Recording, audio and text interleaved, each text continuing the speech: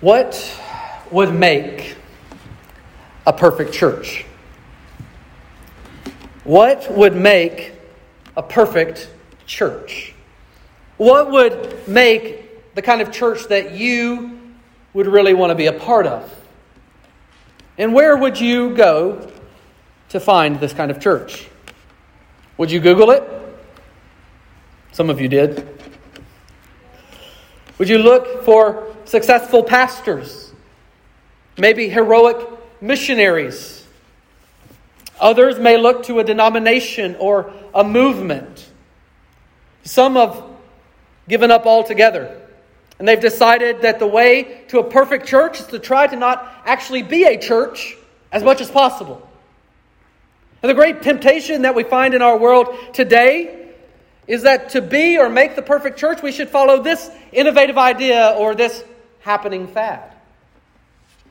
But what exactly makes a church good, great, the kind of place where we want to be? It's no small question. And it might be a surprise to you to know that it's a question many believe that they have the answer to. Just take a small sample of books recently written about the church. Breakout churches. Discover how to make the leap. Simple church. Rethinking God's process for making disciples. The emotionally healthy church. Updated and expanded edition. A strategy for discipleship that actually changes lives. Analog church. Why we need real people, places, and things in the digital age. Reappearing church. The hope for renewal in the rise of our post-Christian culture. Comeback churches. How 300 churches turned around and yours can too. And the most recent, the post-quarantine church. 6 urgent challenges and opportunities that will determine the future of your congregation. So where exactly do we find the perfect church? Well, friends, it doesn't exist. At least not yet. As Charles Spurgeon has said, and I've repeated many times, the perfect church doesn't exist, and if it did, it would become an imperfect church as soon as I joined it. Now, maybe you're here this morning and you don't care much for church at all. Maybe a friend invited you, or you come in from just passing along, and all this church stuff seems really boring, unengaged, like a bunch of people who can't find anything better to do with their time. Well, friend, you're right. There is nothing better. And I pray this morning, by the end of our time together in the Bible, you'll come to at least long for the same thing. So with that said, we do actually have a compelling picture of what a healthy community, a compelling community is. And it's here in this book titled The Early Church, Witnesses to the Resurrection of Christ. Well, that's not what our Bibles say. It's the book entitled Acts, but that would be a good book to write someday. It would just be a commentary on the book of Acts. But we have it here. The Acts of the Apostles, or the Acts of Jesus Christ through the Apostles. And this summer we've been wrestling with what does it look like to be followers of Jesus in this world. We've found that God's people are those people who have responded to Jesus Christ. And they've responded to Jesus Christ by repenting, that is, turning from their sin. They have embraced Him as the risen Savior, who was once the suffering Messiah and is now the reigning King in heaven. And in coming to Him, we've seen that they have received the blessing of a relationship that gives 2 things in the new covenant, 2 main things through the new covenant. The relationship with Him, and it is the forgiveness of sin and the coming of the Holy Spirit. And to those who have been given this forgiveness, this gift of the Spirit dwelling inside of them, to them, they also receive another blessing. It is the blessing of community. It is the blessing of not being the only one who is indwelt by the Holy Spirit. It is the blessing of having a community that is marked out by Jesus and that is empowered by the Spirit. And so far we've seen this community as a community centered around and shaped by the very Word of God, which for them was the Old Testament Scriptures, proclaimed and taught by the apostles as Jesus commanded them to do in Matthew 28. We've seen this community as a community that's also marked out by worshiping God. It's marked out by worshiping God through praise and through prayer lifted up together. And that's one of the key things that we see in this book over and over and over again, is that when they pray, they do it together. Private prayer is awesome, but our evening prayer service starts this evening at 6. We've also seen this community is marked out by friendship, by fellowship together. It's this word, you'll often hear it attached to different ministries, a Greek word, koinonia. It's this idea of fellowship, of deep, true friendship, both in public and private. They are together in the synagogues and in one another's homes. This is what we saw a few weeks ago in Acts 2, 42 through 47. But there's one more aspect to this new community that I didn't mention. You remember it? In Acts 2, 44, we read, "And all who believed were together and had all things in common." That's exactly what we see fleshed out in our text today. So go ahead and grab a Bible and turn with me to Acts chapter 4, verse 32. Acts 4, 32. If you didn't bring your Bible or you don't have your own Bible, that's okay. We got some there in the pews in front of you. I invite you to grab one of those pew Bibles and turn to Acts 4:32. If you're new to the Bible, that's cool. We're glad you're here. You'll be in the Bible with us. Acts 4:32 is on page 858. When you get there, just look for that little number 32, and that's where I'll be reading from in a moment. I say this every week, though. If you don't have a Bible of your own, or you have a friend or neighbor that doesn't have a Bible, we do have Bibles in the foyer. We'd love for you to take one today for yourself or for someone else. Please take those and use them. Well, friends, let me invite you to stand once more with me in honor of the reading of God's Word. I'll conclude my reading by saying, "This is the word of the Lord," and you can respond by saying, "Praise be to God." This is the word of the living God to us today from Acts 4:32 through 5:11. "Now the full number of those who believed were of one heart and soul, and no one said that any of the things that belonged to him was his own, but they had everything in common. And with great power the apostles were giving their testimony to the resurrection of the Lord Jesus, and great grace was upon them all. There was not a needy person among them, for as many as were owners of lands or houses sold them and brought the proceeds of what was sold and laid it at the apostles' feet, and it was distributed to each as any had need. Thus Joseph, who was also called by the apostles Barnabas, which means son of encouragement, a Levite, a native of Cyprus, sold a field that belonged to him and brought the money and laid it at the apostles' feet. But a man named Ananias, with his wife Sapphira, sold a piece of property, and with his wife's knowledge he kept back for himself some of the proceeds and brought only a part of it and laid it at the apostles' feet. But Peter said, Ananias, why has Satan filled your heart to lie to the Holy Spirit and to keep back for yourself part of the proceeds of the land? While it remained unsold, did it not remain your own? And after it was sold, was it not at your disposal? Why is it that you have contrived this deed in your heart? You have not lied to man, but to God. When Ananias heard these words, he fell down and breathed his last. And great fear came upon all who heard of it. The young men rose and wrapped him up and carried him out and buried him. After an interval of about 3 hours, his wife came in, not knowing what had happened. And Peter said to her, tell me whether you sold the land for so much. And she said, yes, for so much. But Peter said to her, how is it that you have agreed together to test the Spirit of the Lord? Behold, the feet of those who have buried your husband are at the door, and they will carry you out. Immediately she fell down at his feet and breathed her last. When the young men came in, they found her dead, and they carried her out and buried her beside her husband. And great fear came upon the whole church and upon all who heard of these things. This is the word of the Lord. Praise be to God. You may be seated. Now, friends, as we jump back into Acts this morning, it's important to remember what has just taken place. To kind of build into the context of what's happening here in this passage, Luke does this thing in the story and you're going to begin to see that it's kind of a reoccurring pattern where he'll zoom in on a certain time and a certain experience, and then he's going to zoom back out and describe the common happenings of the community.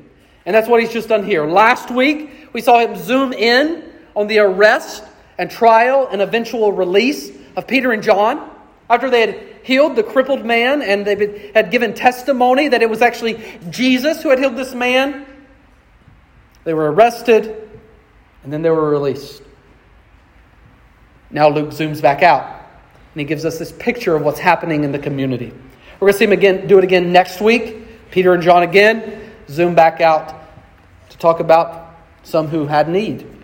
This is still a group, though, that we see here that is marked by and large by sharing or what happens when they're not sharing. That's what today's passage really holds out for us. So there's really two big sections of this sermon, or this passage, and there's just going to be 2 points to my sermon today. If you want to write these down, feel more than welcome to. The first one is found in Acts 4:32 through 37, and it is the blessing of giving. The blessing of giving. And then in Acts 5:1 through 11, we see the curse of keeping. The curse of keeping.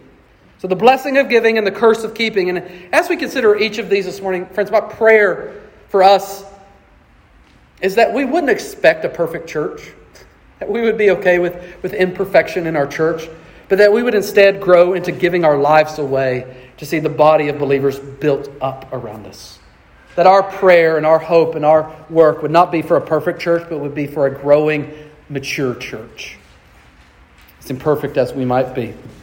So as we move to that end, let's consider just that as we look back at Acts 4:32 through 37. Consider this blessing of giving. The blessing of giving. Look back at verse 32 where it says, "Now the full number of those who believed were of one heart and soul, and no one said that any of the things that belonged to him was his own, but they had everything in common." We see now that this group of Jesus followers is continuing to grow. We've been seeing that the last few weeks. It started out with the 11, moved to the 120. At Pentecost, it moved to 3,000. And then after Peter and John and the healing of the crippled man, it moves to then 5,000. And so we see no longer that it's just this small band of followers, but it's becoming very quickly a multitude. A multitude of people. And in a world where churches fall apart over what color to paint a wall, we are smacked in the head with these statements that this multitude of those who believed were of one heart and one soul. Don't miss that. But what does that phrase mean exactly? Today it sounds like it's just a sweet saying that you'd hear in a radio love song that, oh, me and my wife, we're of one heart and one soul. I pray that our marriages are like that, but it's a deep truth here given to the church. Speaking of the church, and it's really the foundation of this whole passage. It's the foundation of everything that we're about to see. Luke starts here by telling us that all the actions that are about to take place blossom out of a unity of heart. Meaning a unity not in that everyone is the exact same. We're going to see that here with Joseph in a minute. But that everyone had the same love, the same affection, the same devotion. To who? Well, to God and to one another. We see here the unity of heart and soul is in some ways a fulfillment of the greatest two commandments. That they have loved the Lord their God and they have loved their neighbor as themselves. That's what the expression one soul is really getting at. It's this proverbial saying of the time. And what it points to is real, true, deep, lasting friendship. Friendship. Hey friends, we're not a substantially large church. But consider it from their point of view for a second. That you're a part of a congregation that's averaging about 5,000 people. Probably more, because you have people coming in all the time listening and hearing. And you have the women and the children that often were not tallied in those numbers. And yet they were of one heart and one soul. It's convicting, right? We see again and again that this early community, as imperfect as they were, with all the trials and the temptations that they have coming down the pipe at them, what marked them out more than anything else was their worship of God and their watching over one another. Friends, before we get much further, it's worth stopping and applying this to ourselves, to understanding what principles we can take from this. Because there's going to be a lot of practical applications for us. But this one must be foundational. That if we are to be marked out as the people of God who are being used by Him to further His kingdom, remember this is one of the foundational truths about the book of Acts, that it is not us who builds the kingdom of God, but it is Jesus who builds His kingdom. That Jesus promises that He will build His church and the gates of hell will not prevail against it. But He intends to use us as the bricks and the mortar that build His kingdom. If that is going to be so among us, then there are some things that must be true among us. And what should define us most? A love for Him and a love for one another. A devotion to Him and a devotion to one another. A commitment to following Him and helping one another do the same. That's what discipling someone and being discipled is all about. It is loving Jesus and helping the people in your life also love Him. And this is exactly what they prayed for. Don't miss that. Don't miss the impact of a praying church here. Just back up in Acts 4, 29 through 30. And now, Lord, this is the whole congregation with one voice praying. I'm assuming they had one person praying, but everybody's agreeing in their hearts. They're praying.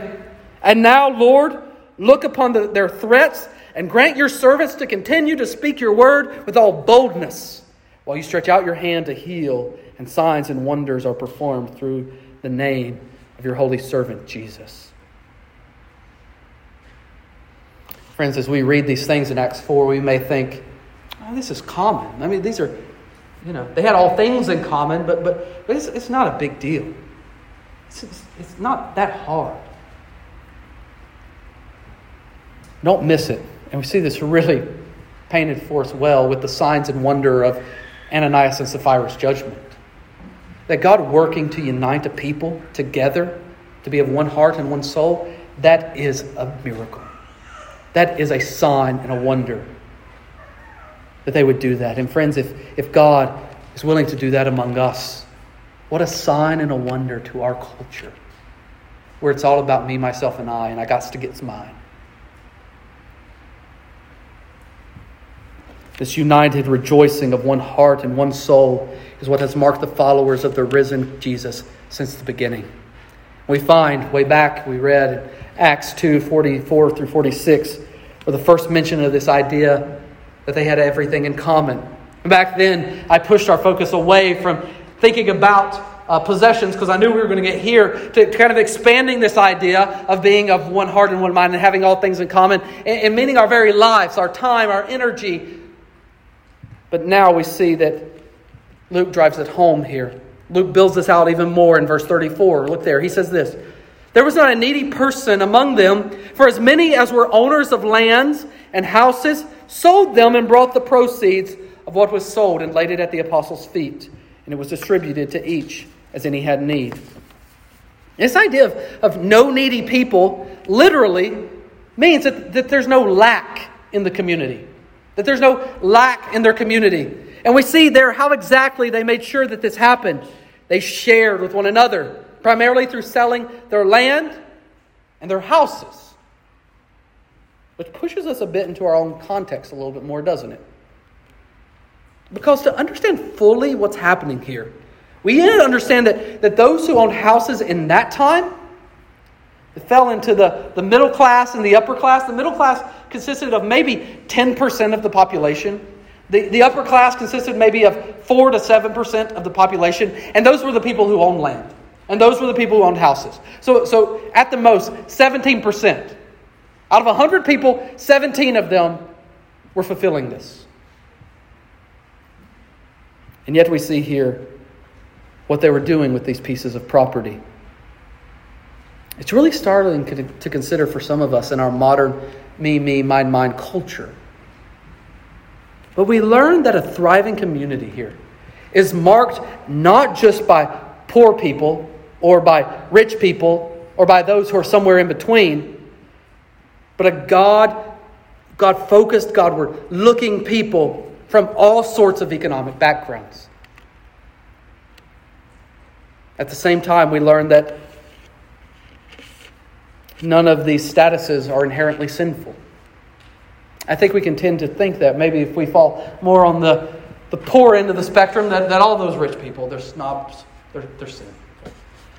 Or if you're on this end of the spectrum, well, all the poor folks, they don't get it.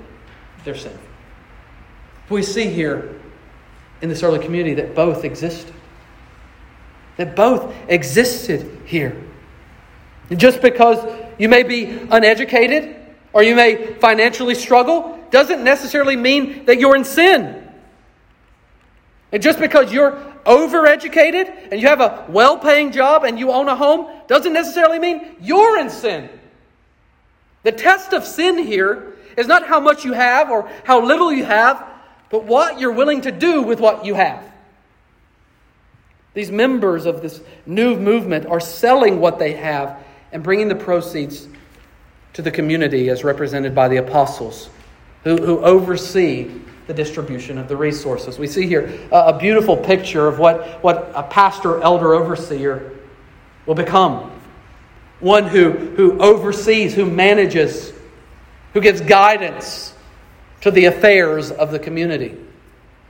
The thing that marks out this community is not that they were selling their stuff, though, but that they were caring for one another.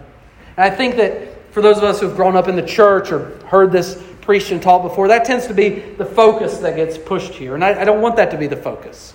It's all about them selling their stuff. That's happening. And that's true. And some of us need to be doing that. Some of us need to be sharing with one another in these ways. But the reason why is what's most important here. It's because of their love for God, yes, but also because they cared about one another. This is wrapped up in that phrase used in verse 32, back there at the beginning. No one said that any of the things that belonged to him was his own. What we see here is that what is prized most among the early believers is not their stuff, but their relationships. Their worth was not wrapped up in what they owned, but in who owned them. That is God. And who they belonged to. That is His people. Giving away their possessions was just a means to the end of displaying that, to living it out. But why would they do such a thing, you might ask?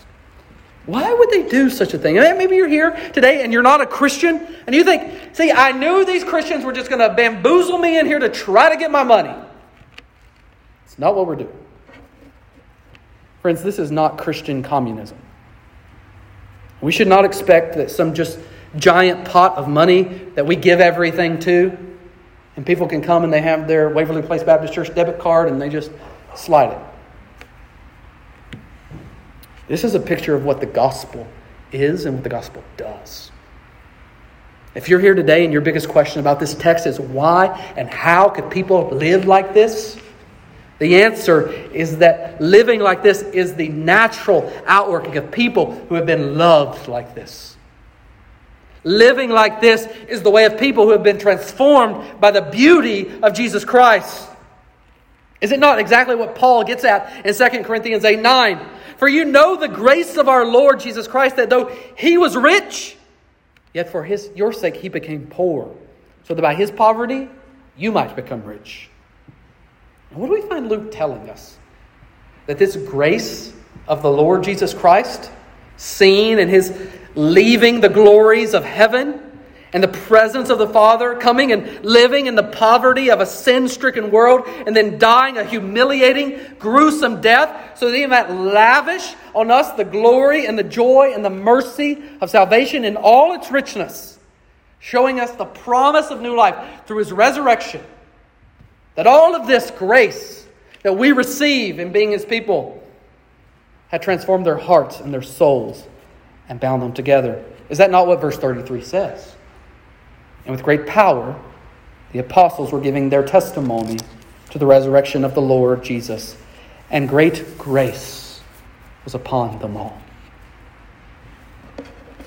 So as you might be sitting there thinking, why are they being like this? Or maybe you're even asking yourself, how can I be more like this? Here's the answer. The community that has richly received is a community that then richly gives. A person who has been washed over in the riches of God's kindness in Jesus Christ is a person who will freely give away so that they can care for His body. I think one of the reasons we see this as a thread that runs throughout not just the book of Acts, but throughout Christian history, is because Christians through the ages have realized that this is not our home. And that this is not actually our stuff. That all this stuff that we have, that we love to fill up storage lockers with, all of this stuff has been given to us by God Himself. And He intends us to do something with it. And what's more, that this stuff, it's all going to fall apart in the end. And this is not our home. I think one of the reasons that it has so marked God's people for so long is because we know that we're headed somewhere else. That we have a foundation somewhere else. That we have an inheritance and a treasure somewhere else. And I think we see it particularly here. And it's worth going back and reading this passage in context this week, because it's couched between these two passages about persecution. You get that? What did these early believers come to see above all else? As they are put on trial, as they are beaten, as they are threatened, as they have their very possessions plundered, they see that this world and its kingdoms are not their home. That my house is not my home. That this stuff is not my inheritance. That this money is not my treasure.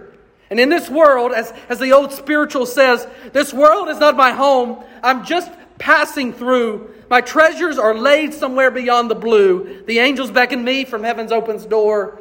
And I can't feel at home in this world anymore.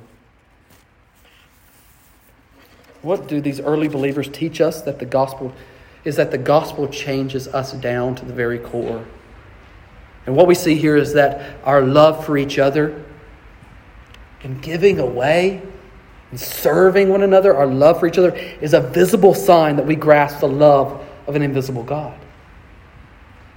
Friends, if you're a Christian, can you say that this defines how you feel about the other Christians you're in community and relationship with? Are you close enough to know? Are you close enough to care? Are you aware of the needs in the community of believers that you've committed yourself to? Parents, this is a great application of this passage. Have you taken up to teach your children in this way, that it is truly more blessed to give than receive? Or is every time somebody's over at your house, your kid says, you can't play with my toy, smack? Or are we teaching our children to share? Are we willing to give up those things that we hold close so that we can practically love and care for and serve the needs of others? And it's a good place to make note, because it comes up several times in this text, this phrase, at the apostles' feet. It's where they lay down their money and the set made from the selling of their possessions. What does this signify? It signifies this joyful entrusting and submitting of the community to those who are overseeing and caring for their souls.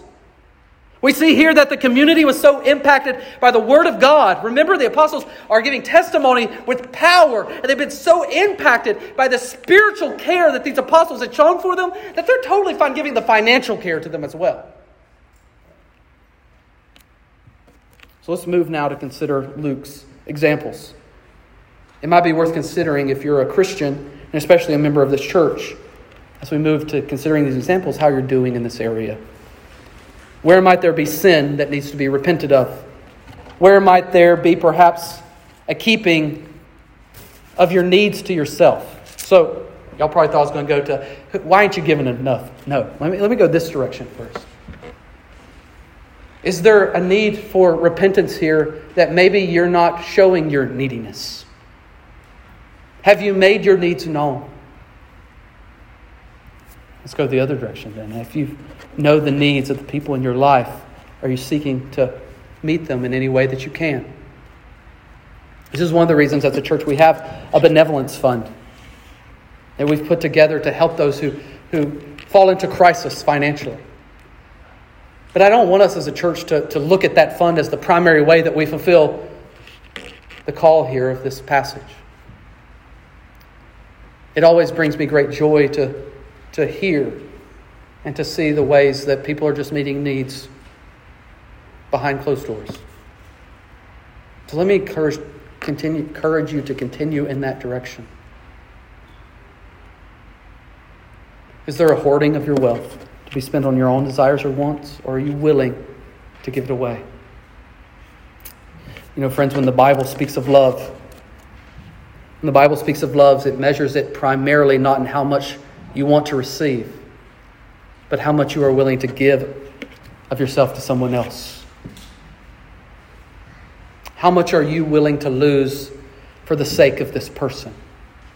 How much of your freedom are you willing to forsake? How much of your precious time and emotions and resources are you willing to invest for this person, these people? To drive this truth home, this is exactly what we see in this man Joseph in verses 36 through 37. We're told here that Joseph was a Jew, though he's not from Jerusalem, he's from Cyprus, but he's still a Levite. They were the tribe within Israel, were often very well educated and wealthy. Many of them became priests, but that doesn't seem to be the case here for Joseph. And so Joseph isn't how people commonly know this man, though. In fact, this Joseph becomes one of the driving heroes of Luke's story of the early church, except he is known more commonly by the name the apostles called him, Barnabas. Verse 36 tells us that the apostles called him Barnabas, literally son of consolation, son of encouragement. Fun fact, Bible trivia, Barnabas is referred to over 20 times in the book of Acts.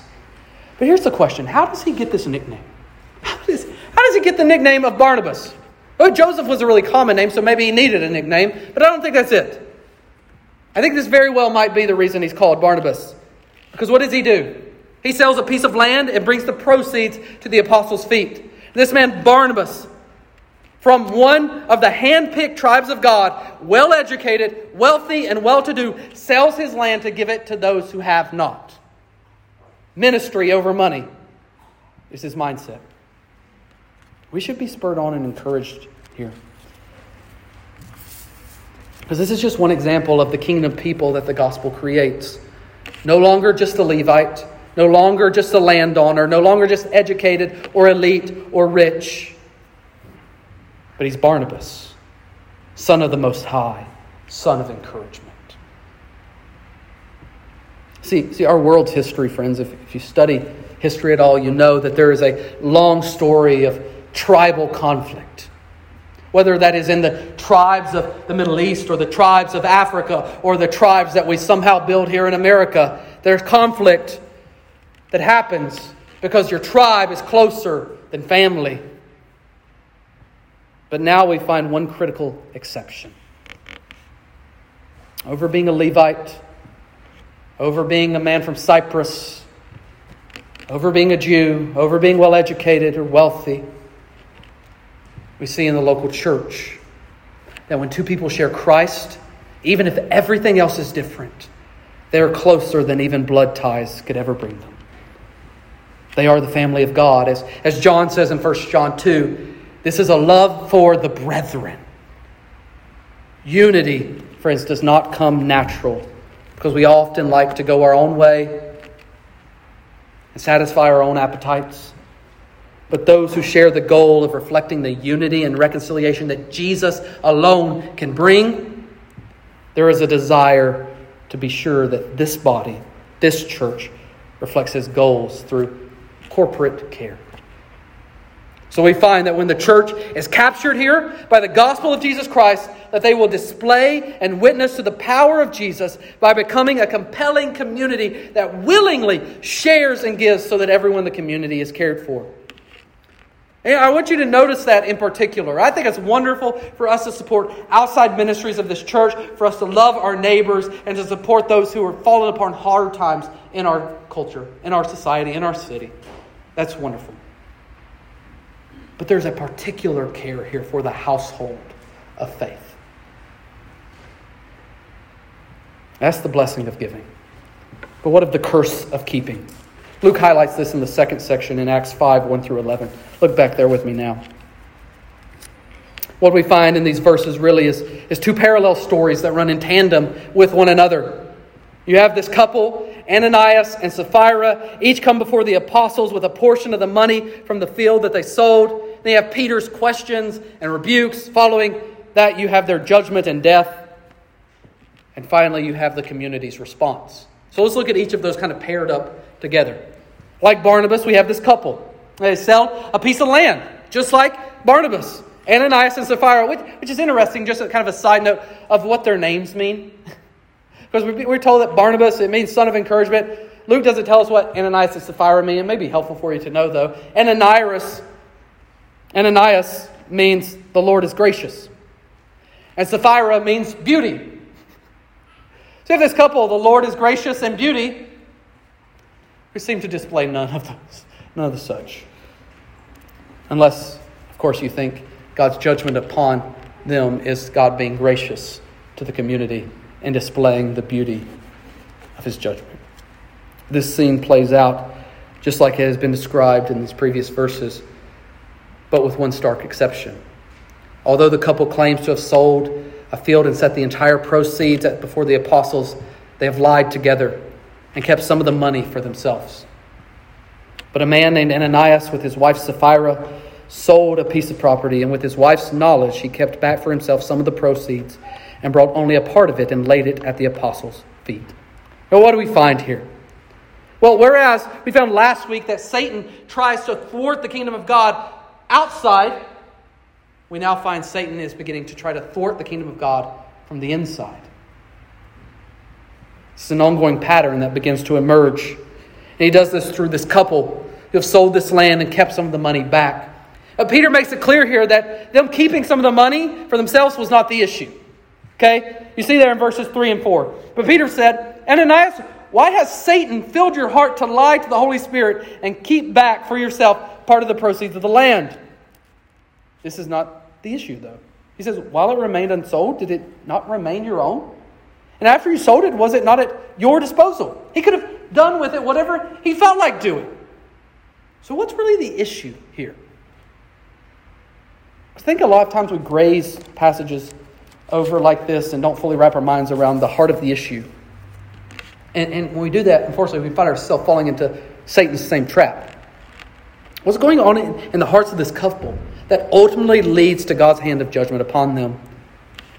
Well, it's a theological truth that we see carried out throughout the Bible, that at its core, every problem that presents itself in a Christian's life and in the local church, every sin at its root somewhere comes from unbelief. Peter says to Ananias, why is it that you have contrived this deed in your heart? Have you not lied to man but to God?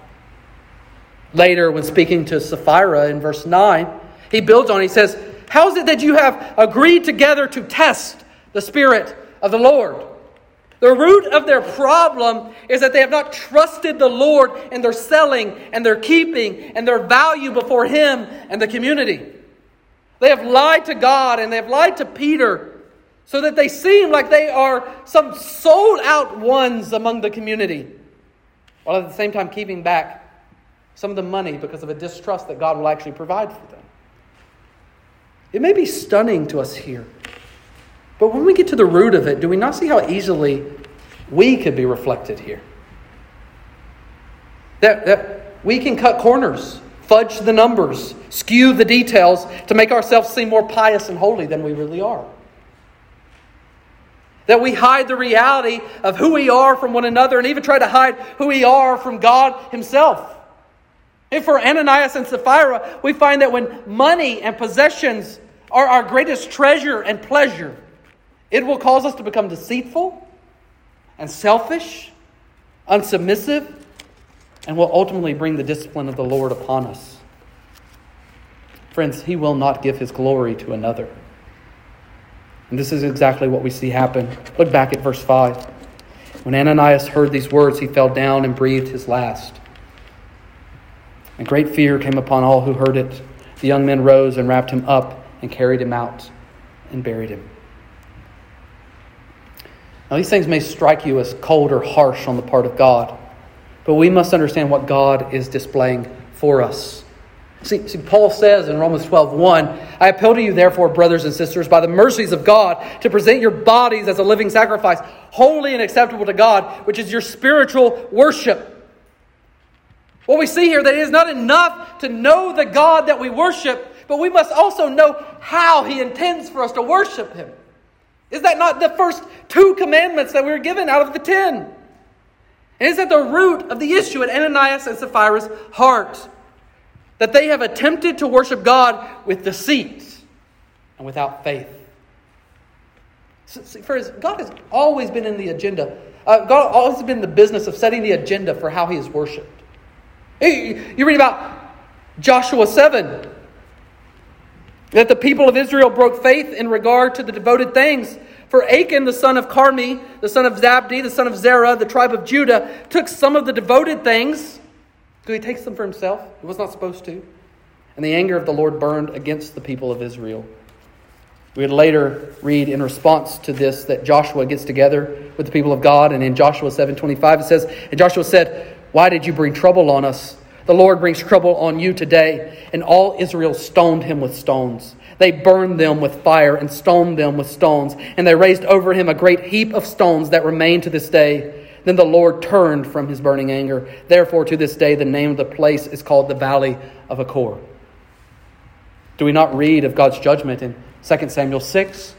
That as they're returning the Ark of the Covenant from being captured by the Philistines, they're coming back and they're joyful and they're celebrating and there's the tambourines and they're dancing along. They stumble. The oxen that's carrying the ark stumbles. And Uzzah reaches out to grab the ark to keep it from falling. We read in 2 Samuel 6:7, and the anger of the Lord was kindled against Uzzah, and God struck him down there because of his error, and he died there beside the ark of God. Friends, we should not take lightly the worship of the one true God. And we should check our hearts and determine what it is that we need to bring before Him in confession and repentance. What took place then, what takes place in our text today, is a splash of cold water to remind us again that our worship of the Lord is something that is sacred and it is set apart. It is something that marks out the community of God, making it different from any other kind of fellowship in the entire universe. Where shady business deeds and deceitful maneuvers may be the everyday occurrence in your office, it is not in the family of God. In the life of the community, worshiping something other than Him, even if it's ourselves, as it were, is nothing less than treason. While God may show mercy and not strike you dead, your sin will have consequences. And the hardening of your heart, the searing of your conscience, will drive you from Him and from His people. God's open hatred for false goodness ought to drive us to ask how we sometimes play the hypocrite in our own lives. Do we choose what church ministries to be a part of based on how public they are? When we evangelize or serve, do our hearts veer towards considering how much such activities will build our spiritual resume? Do we think we're more good if our devotional time are longer than those that we sit in a pew next to? How are we motivated by appearance more than worship? And now you might ask, was not the judgment upon the husband enough? Why didn't God vindicate His name? Why Sapphira also? Well, friends, not only was she part of the plot and plan, but it's worth noting for the married men among us that our sin never stays home and our leadership is always at work. Married brothers, know this for certain. In your hearts, in your actions, and your words, you are either leading your wives into the peaceful clearing of God's pleasure or into the rotting grave of God's discipline. Don't take it lightly. May we run far from being husbands like Ananias. But how? How can we protect from such sin and deceit and such sin of love of self? How do we move from being self-preservationists to community edifiers? Friends, again, it comes through being captured by the gospel of Jesus Christ. A cold heart that does not love God and does not love God's people suggests one of two things. Either it has never been forgiven, or it has forgotten the depths to which it was forgiven. In fact, much of our growth in Christ is simply growth in understanding what Christ has done for us. Friends, again, this is the beauty and the glory of the gospel. And it is the only way that we can truly be changed. Books on church organization are cool. Seminaries are a gift. Denominations can even be helpful. And while a perfect church, at least for now, cannot be found, Christ-saturated, God-exalting, Spirit-empowered churches can and do exist. They exist when the people of God are submitted to the Word of God out of love for the glory of God. They exist when God's people have seen the wonder and the beauty and the majesty of Jesus Christ, who came and did not hold anything back, but freely gave Himself, all of Himself, drinking to the very last drop, the wrath of God for our sakes. And when they are captivated by it, they cannot help but love in the way that He loved. And the church that sees that knows that, is captured by it, well, the entire Spurgeon quote goes like this. If I had never joined a church till I had found one that was perfect, I should never have joined one at all. And the moment I did join it, if I had found one, I should have spoiled it, for it would have not been a perfect church after I had become a member of it. Still, imperfect as it is the dearest place on earth to us. I love our church, that is you people. I thank God for you all and for the fellowship and our labor together in the gospel for the sake of Christ our Savior. My constant prayer is that we would have hearts knit together so tightly that no distraction or worldly pursuit could restrain or hinder us from loving and serving one another. Perfect? No. Dearest place on earth? I hope so. Friends, my prayer is the same for us as well. Let us pray. Father, we do come before you, praying and asking that you would knit us together, that we would not count anything that we have as more precious than knowing you and being a part of your people. Change us and mold us and shape us by the gospel. Even now as we look to baptism, would you show us how wonderful it is to be a follower of you and to be a follower of you alongside your people. Shepherd us, God, as the sheep of your pastor. And grow us in grace, humility, kindness, love for one another. Would you do this for your own glory? In Jesus' name, amen.